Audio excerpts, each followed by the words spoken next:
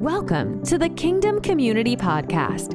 Many in the body of Christ long for authentic community and a spiritual family to belong to. We exist to connect, equip, and send you into the world to fulfill your destiny and advance the kingdom of God on earth. Now, enjoy today's show.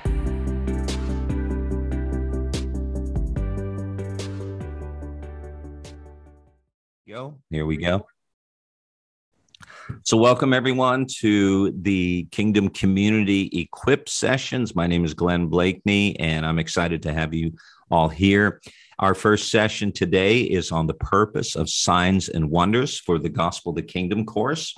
And we have all the way from the East Coast, Queensland, Australia, Pastor Kevin Forlong. He's going to be facilitating. We call him Pastor Kevin. He is apostolic. He's prophetic.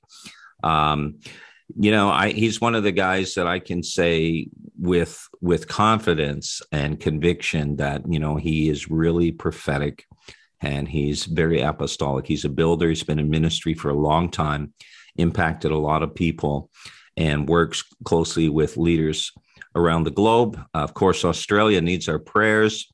It's a difficult time for Australia with the pandemic. We're praying that you guys begin to transition out of all of the lockdowns and everything else that you've been in. I know for us here in the United States, it's almost been like there's no pandemic, especially living here in Texas and Florida. It's almost like there's been no pandemic. Now, I don't mean that flippantly. I'm just saying in terms of the lack of restrictions here. And so we sometimes forget how difficult it is in other parts of the world. Appreciate you guys being with us today. So let's turn it over to Pastor Kevin, and he's going to begin this session. When he finishes the presentation, we have some specific questions and some things to share, and then we will we'll give you the assignments for this session as well. So, Pastor Kevin, Apostle Kevin, Prophet Kevin, or just Kevin. I mean, I'm not into titles too much myself, but I love identifying the function that someone flows in. So we recognize the apostolic, the prophetic calling in your life, and also the amazing teaching gift you have as well, and the revelation that you receive and also dispense to the body of Christ. So thank you, sir. We welcome you. Please go ahead and begin this session with us. Thank you, Pastor Glenn. I'm not into titles either, but I do think it's important to have some idea about function, as you say. And so it's a great pleasure to be with you. I was going to say tonight, for some of you it's morning, it's night here. It's about 11 p.m. Just going up here in the Sunshine Coast. I live at a place called Sunshine Coast, and so there we go. So we're talking about moving and signs and wonders, and this is an area that I'm really passionate about, and so it's a great privilege and pleasure for me to share with you tonight. And just to begin with, looking at what is the purpose of signs and wonders, because when we look through the Gospels and the book of Acts and the epistles, we see, just a constant flow of the power of God being demonstrated. And I want to suggest to you there are two or three things that are part of that. One is to draw attention to God, to display his glory.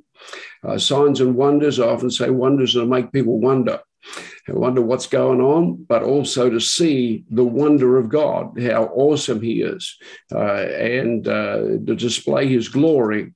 I think the second thing is to demonstrate the lordship of Christ. Jesus said, all authority in heaven and earth is given to him.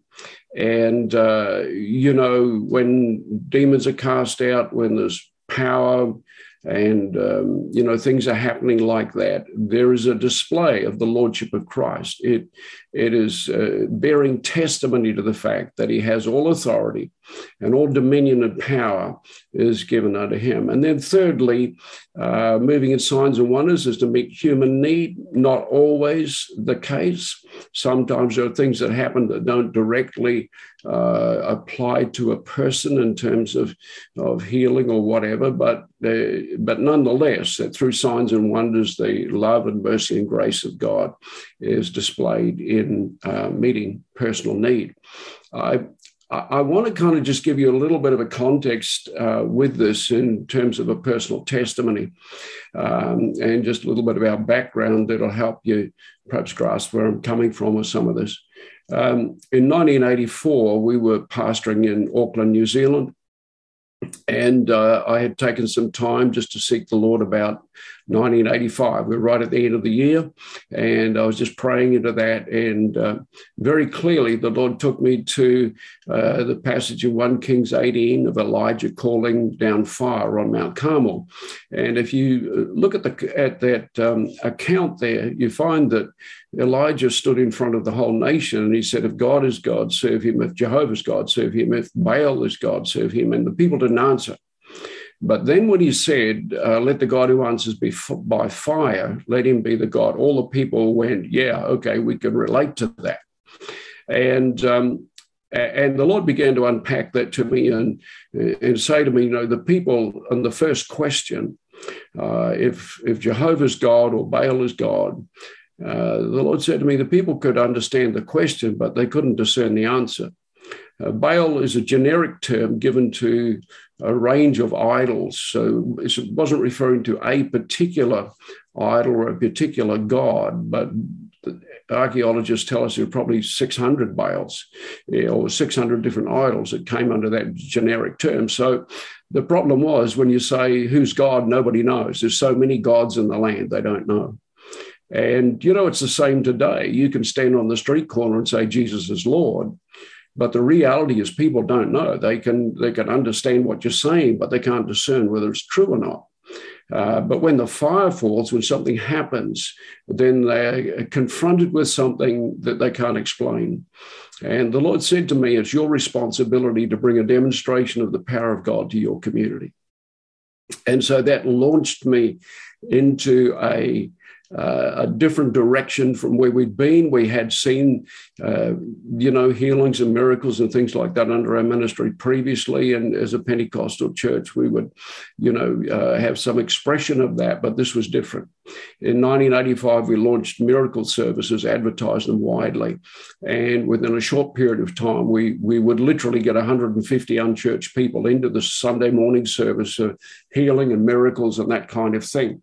And just saw some amazing things happen, creative miracles and just amazing things. We had a 4-year-old girl that came into one of the earlier services when we began those miracle services, and she had been born without an ankle or foot on one leg. And we ministered to her on the Sunday, and on Tuesday, by Tuesday morning, she had grown a foot and an ankle joint, and just unbelievable things. We had a 16-year-old girl that had her inner ear surgically removed, and yet she could hear through that ear perfectly well. And just a couple of things that I learned through that, which I want to throw in there because it might be helpful to some of you. At that time, I had been strongly influenced by a guy actually here in Australia that was had a significant signs following ministry. And he had a big emphasis on people being slain in the spirit, as we called it, going down under the power of God. And so that was kind of my paradigm. And so what was happening is that when we ministered to people, we would see them all, hit the floor. And what was happening, I was ministering a lot with word of knowledge at that time and often very, very detailed, specific things that people would respond to that. We'd minister to them, they'd hit the floor, get up 20 minutes later, but they're not healed. And I began to talk to the Lord about that and say, what's going on? It doesn't make much sense. And then the Lord began to talk to me about the fact that I was directing the anointing and directing my faith in the wrong direction. I was looking for people to come be impacted by the power of God rather than be healed. And so I began to learn that we we lay hands on people to establish a point of contact for the transference of spirit power, for impartation, but we can learn how to direct that in more specific ways and exercise our faith, our expectation, and release the anointing, release the power in this case, I had to learn to release it for the specific sickness or disease or whatever it was. And so what happened was we immediately began to see a lot more people getting dramatically healed and slightly less people on the floor, not that many less, I'd have to be honest. The second thing that happened is within a short period of time, we were getting people in that were in desperate situations, badly crippled, the people on their deathbed, just some very desperate situations. And I remember quite early on looking at some of the cases that were coming in and just thinking to myself, actually almost feeling like I wanted to run in the opposite direction. I don't know whether anybody else has ever had that experience when you see somebody that just is so crippled out and so bad, and you're just finding your way in this whole thing about moving in the power of God. And so I went to the Lord about it, and I said, God, you're going to have to help me. I just don't have faith for those conditions. And the Lord took me to John 14:12, where it says, if you believe in me, the works that I do, you'll do also. And the Lord said to me, you don't have to believe for the miracle. You just have to believe in me. And that was a huge breakthrough for me, because I realized, Jesus has done everything. He's opened the blind eyes. He's healed the deaf. He's healed the cripples. He's raised the dead. So it wasn't hard for me to shift my focus and to just let my faith be focused on Jesus and what he had done and his authority and power, rather than looking at people and feeling like I had to have faith for their miracle. And that it may seem to some of you a bit of a play on words, but it's not actually. And it was a huge release to me, and has been something that has carried me through many, many years and many situations of that kind of ministry. So I hope those sort of things might be a little bit helpful to you. But there are three things that we need to really be very clear about, and that is that when Jesus came, he came to reveal the kingdom of God. He came to reveal the Father, and he did so through his teaching, through the signs and wonders and miracles, and of course through his sacrifice. But it didn't stop there. He taught and trained and empowered his disciples and followers to reveal and extend the kingdom through their preaching, but also through the power. He gave them authority over all devils. He gave them power over all sickness and disease. And of course, then the early church revealed and extended the kingdom of God in exactly the same way. And we need to be very clear about seeing that right through that whole area. There's a number of things I've got there in your notes, just biblical truths. I'm not going to take time to get into that. You can have a look at that in your leisure. But what I'd like to do is just lay a bit of a foundation for this whole thing about moving in signs and wonders. And it's the baptism of the Holy Spirit that is the vehicle of God's grace and lifting us and opening up the whole dimension of the supernatural to us. And so it lifts us into the potential, a greater potential of fellowship and communion with God and the dominion that flows out of that. And as Jesus said, he prophesied in Acts 1:8, you will receive power when the Holy Spirit's come upon you. Then you'll be one of witnesses to me in Jerusalem, Judea, Samaria, to the end of the earth, a very well-known scripture. And the great evidence of the baptism of the Holy Spirit is not that we can speak in tongues. That's the initial evidence.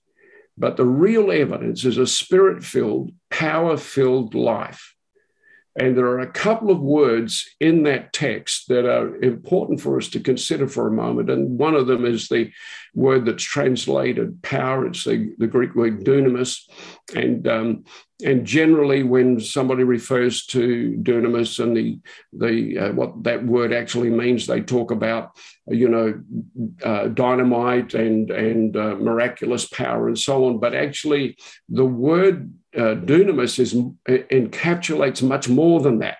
And Strong's it says here, inherent power residing in a thing by virtue of its nature, or which a person or thing exerts and puts forth, but power for performing miracles. But then it goes on, moral power and excellence of soul, the power and influence which belong to riches and wealth, etc. And there's a lot more there. So if you unpack it, the point I want to make is that this word dunamis is not just talking about miracle power. It's talking about the grace of God, the power of God in your life to meet every single need and to make you effective in every area of life. So it's more than just miracle working power, but it includes miracle working power. And he says, you have received that. He prophesies, you will receive that when you have the baptism of the Holy Spirit, when the Holy Spirit comes upon you. The second word that I want to just draw your attention to is the word martyr, which is translated witness. And of course, a witness in a legal sense is a person who is able to give evidence of what they have personally seen or heard. It's a personal testimony about something. You can't be a witness in a legal sense, relaying information that's second or third hand. It's what you personally experience. And your testimony is tremendously powerful. And then of course the word martyr, and it's talking about a witness to the point of laying down our lives. And while the ultimate sacrifice, of course, of martyrdom, but also there is another aspect to that word. And I want to suggest to you that it's necessary for us to learn how to lay down our life in order to give an accurate witness to the gospel of the kingdom. The fear of man and the fear of failure stops a lot of people moving in the Spirit and learning how to function in those things. For instance, prophecy, a word of knowledge, is received in a subjective. It's a word, an impression, a feeling, something you see, but it's very subjective. And you never know it's correct until it's released. And then it's too late. So it's when you release that word of knowledge, you release that prophecy. I believe that one of the reasons so often the operation of the gifts is at a low level of revelation is because of the fear of failure and people not pressing through to capture the largeness of what God wants to do. And so we end up in a situation where prophetic ministry is very general, very generic, doesn't have much real detail or that kind of thing. And I believe that we need to, be pushing through and learning how to function at a higher level on that. And, you need power. We all need power in order to fulfill the scriptures. Jesus said, you believe in me, the works that I do, you will do. These signs will follow those that believe. But the prophecies of Jesus, we need the power of God in our lives in order to function effectively and fulfill that. And we have to learn how to switch on that power, how to activate it. I often say the Holy Spirit is imprisoned in the lives of unbelieving believers. We have received the power, but it can be dormant because we haven't learned and grown in the gifts of the Spirit and those kind of things. And there in your notes in 1 Corinthians 12 and verse 1, Paul saying, now about, this is the Amplified, now about spiritual gifts, there's special endowments of supernatural energy. I want to say to you tonight, as a Spirit-filled believer, you have received a deposit of supernatural ability, the power of God. And he said, I don't want you to be ignorant or lack information about these spiritual gifts. And then, of course, further down that passage, he lists off the 9 gifts of the Spirit. And in effect, those 9 gifts of the Spirit are the toolbox that are given to all Spirit-filled Christians, and they're there to be used. These gifts form the basis of what we can refer to as moving in the Spirit or those kind of things. They're tools that are to be operated by faith at the instigation and in the power of the Spirit, and it's been imparted to every Spirit-filled believer. And then in chapter 14 and verse 1, Paul says, pursue love and earnestly desire and cultivate spiritual gifts. Not just desire, but cultivate them. In other words, learn to grow in effective operation of the gifts of the Spirit.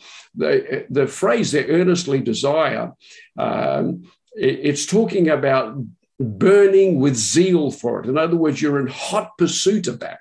There's a real hunger and a real faith, and there's a real pushing and reaching out for the gifts of the Spirit and to function in that. The gifts of the Spirit, moving in the Spirit, the signs and wonders is what's revealing the glory of God in the earth and bringing heaven to earth. And one of my favorite verses is 2 Corinthians 3 and verse 6, where it says, he, speaking of God, and the Amplified says, has made us fit, worthy and sufficient as ministers and dispensers, not just of the old covenant, but of the new covenant of the Spirit.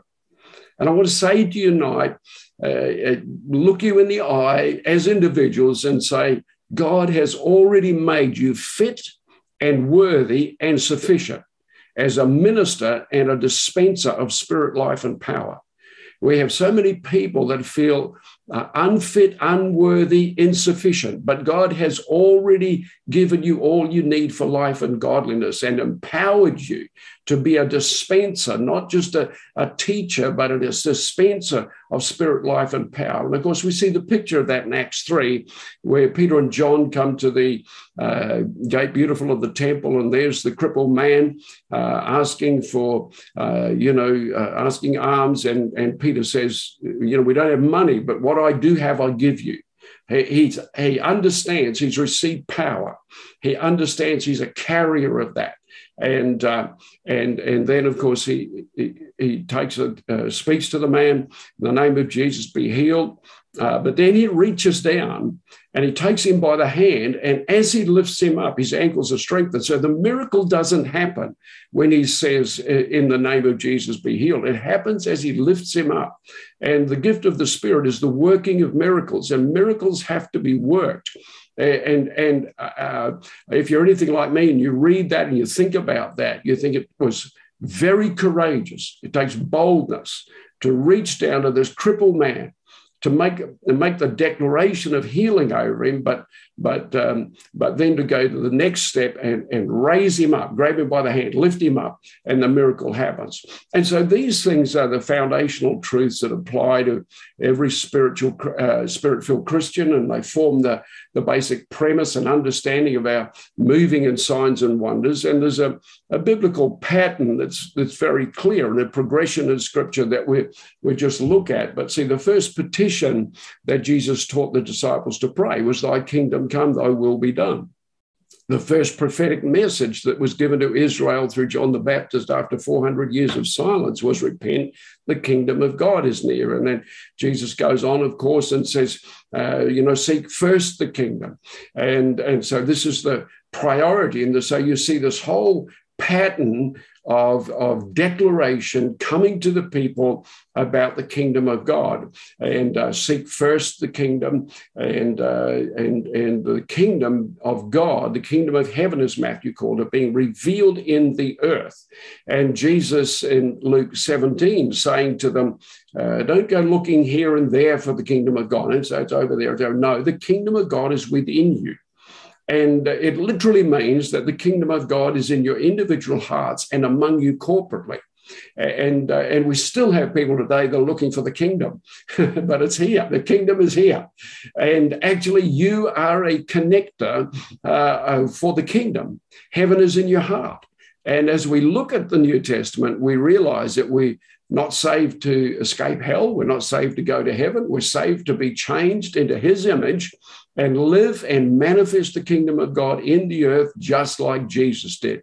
And Paul, as he writes to the church at Ephesus, he's talking about the church coming to maturity, to the measure of the fullness of the stature of Christ, that Christ be fully represented in and through the church. And of course, John in his first epistle, chapter 4, he says, as he is, so are we in this world. And so we begin to realize that we're not called to build the church. Jesus said he would do that, but that the church, the ecclesia, the people of God, God's vehicle to reveal his kingdom, to literally see the government of God established and extended across the earth. It's a return to the original mandate given to Adam and Eve, to be fruitful and multiply, to fill the earth, subdue it, and have dominion. And so there's a real clear pattern all the way through with that, and a progression in Scripture where it says in Matthew 4:17, speaking of Jesus, from that time on, Jesus began to preach and to say, repent, for the kingdom of heaven is near. And I want you to notice it says from that time on, because there's a sense in which that's the only message Jesus ever preached. Everything else was derived from that. And it was a very radical message for the people of the day. Because they were so afraid of God, they wouldn't even mention God's name. And he's saying, no, you need to change your mind, because this God wants to come right into your world and right to where you are. And so Jesus came with that message and so on. And then, of course, he teaches the 12 the same thing in Matthew 10. As you go, preach this message, the kingdom of heaven is near, heal the sick, raise the dead, cleanse those who have leprosy, drive out demons, freely receive, freely give. So that second verse, verse 8, gives definition as to what that message actually incorporates. It's not just the declaration, there's the demonstration of healing the sick and so on. And he's saying, you've freely received the power of God through the baptism of the Holy Spirit. You've freely received, now freely give it. And then it didn't stop with the 12. It went on to the 70, when he sends out the 70 in Luke 10, heal the sick that are there and tell them the kingdom is near. And then in Luke 11, he says, if I drive out demons by the finger of God, you know the kingdom of God has come. And so evidence of the kingdom. And so we see it in Jesus, then in the 12, then in the 70, and then on through the book of Acts and in the epistles. And Paul, speaking to the Corinthians in chapter 4 and verse 20 of 1 Corinthians, he said, for the kingdom of God is not a matter of talk, but of power. And the context of that is he's saying to the Corinthians, you know a lot. You know, when I come, I'm not going to be interested in your doctrine and your theology. I want to see what power you've got, because the kingdom of God is not just about teaching and doctrine. Those things are important, but it's more than just that. And Christianity is not a teaching religion, if I can call it a religion. We have made it that. Christianity is primarily about personal encounters with God, power encounters that transform our life. And actually, where we are to have a power encounter that transforms us, and then the rest of our life is about helping other people have power encounters that transform them. And it's ongoing. So the kingdom is seen in the demonstration and authority of the power of Jesus. And of course, Paul makes it even clearer in 1 Corinthians 2, verse 4 and 5, when he says, my message and my preaching were not with wise and persuasive words, but with the demonstration of the Spirit's power, so that your faith might not rest on men's wisdom, but on God's power. So Paul recognizes the futility and danger of people being converted through an intellectual discussion. And I think that's very real possibility in a lot of church life today, where people can be Christianized and they buy into a set of values or a particular lifestyle or perspective of life. But people need to be born again by having a power encounter with God. And that's why Paul's saying, I want your faith to rest in the power of God, God's power. And so in Jesus, of course, in Matthew 24, it says, this gospel of the kingdom will be preached in all the world as a witness to all the nations. In the end will come. It's the gospel of the kingdom that is to be preached, not just the gospel of salvation. There is a difference. The gospel of the kingdom involves both proclamation and demonstration, and we are called to demonstrate the Spirit's power. And as we've seen already very briefly tonight, you can see the progression. Jesus and the 12 disciples, then the 70, then the early church, and now the baton has been passed on to us in our generation. And the kingdom always requires that demonstration of the power of God, the revelation of the kingdom coming to earth, heaven on earth. And that's why when the early apostles went out, the scripture says that God confirmed the word with signs following, supernatural power. And the pattern and progression of Scripture just really establishes that. And, the concept of a powerless Christian is not a biblical concept. There's no such thing as a Christian without power. If you're a Spirit-filled Christian, then there's power that has been imparted to you. And as I said earlier, so often we haven't learned how to function in that. And perhaps we've been in an environment where that's not encouraged, we're not taught, whatever. But the idea of Christians without supernatural power and the grace of God touching every area of life, that is not a biblical concept. So let me just draw this towards an end and talk to you for a few moments about positioning for power. How do we develop that in our lives and become more effective in moving in signs and wonders? And I want to just give you 3 or 4 simple things. The first one is our devotional life. Obviously, is such a critical thing. James saying, draw near to God and he'll draw near to you. This whole thing of having a real, vital, devotional life, not just a religious routine, but we will never, ever carry fresh anointing, fresh fire and the power of God without a vibrant devotional life. And I believe that requires a place and a time of prayer. People talk about, I pray when I'm driving the car, when I'm in the shower, when I'm doing the housework or mowing the lawn or whatever it might be. And sure, we can be communicating devotionally with the Lord in all those situations. But I do believe there are times when we need to shut out distractions and be in a situation where we can spend some time just praying in the Spirit, meditating on the Word, waiting on God, listening to Him. Jesus found it necessary to go away from the crowd, away even from His disciples, and out early in the morning in the mountains and wherever to pray, get alone with His Father. And that's a critical component for each one of us. The second thing that's a critical part of it is keep getting filled with the Spirit.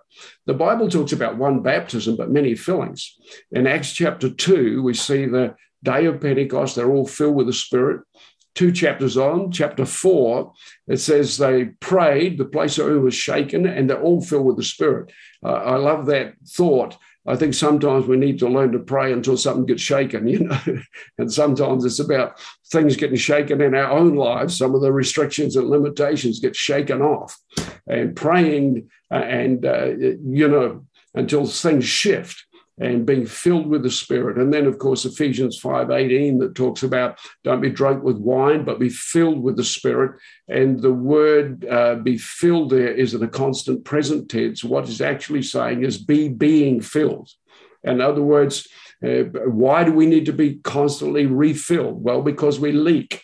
The anointing is dissipated, and we are in a world that you're rubbing shoulders with all sorts of things, all sorts of pressures and things going on. We need to be constantly coming back to the Lord, building relationship with Holy Spirit, learning to lean into His presence, lean into His anointing, allowing Him to move in us and on us, learning to yield, not needing to be in control all the time, but allowing Holy Spirit to really work in us and through us, so that like Peter, such as I have, I give you. Sometimes say you've either got it or you haven't. There's a lot of theory around it, but the reality is, what am I carrying? Can I impart that? Have I learned how to step into that and see the power of God flow? And then thirdly, desiring the gifts of the Spirit. We looked at that a few moments ago in 1 Corinthians 14, earnestly desire and cultivate spiritual gifts. And I want to encourage you with that. I've been around church a lot of years and pastored for a lot of years and ministered around a lot of years. And one of the things that would bother me would be the lack of real hunger for among people to move in the gifts of the Spirit. Some people get a hold of it, but there's a lot of people that aren't in that place that Paul is talking about. Be motivated by love, but earnestly desire and cultivate spiritual gifts. And so my challenge to you tonight would be to say, how hungry are you really to function in the gifts of the Spirit? I mean, how much, is there earnestly desire is what he's saying there. Because it's as we function in those sort of supernatural gifts that it releases the Spirit's power. It brings the glory, it reveals the glory of God, brings heaven to earth. And then finally, I would say, just do it. I call that the Nike anointing, just do it. And it's much easier to act your way into believing than to believe your way into acting. And sometimes you just got to step out and do it and lay hold of God. Jesus says, most assuredly, I say to you, he who believes in me, the work. Most assuredly. He's saying this is absolutely true. If you believe in me, the works that I'm doing, you can do also. These signs will follow those who believe. I think we are plagued with a lot of unbelieving believers. They believe in Jesus, but they don't believe what Jesus said. They believe in the Bible, but they don't believe what the Bible said. And we have to shake that off and push through and get a hold of it and just step out. I sometimes say to people, I never saw anybody healed under my ministry until I started ministering to the sick. Well, that's not very profound, is it? But for a lot of people, they want to see healings, they want to see miracles, but you've got to step out of the boat, break out of your comfort zone and get hold of the Word of God and start acting on it. And you find the amazing thing is that when we step into obedience and begin to step out of our comfort zone and be courageous, how God just comes through and honors his word, honors our obedience, honors our faith, and he alone, can just release his presence and power in amazing, amazing ways. And it's a wonderful thing. Thanks for tuning in to the Kingdom Community Podcast. To learn more about us, including how to connect with our Kingdom community, please visit our website, kingdomcommunity.global. If you're enjoying this show, please feel free to rate, subscribe, and leave a review wherever you listen to your podcasts, so other listeners like you can be encouraged. We really appreciate that effort, and we hope you will join us again in the next episode of the Kingdom Community Podcast.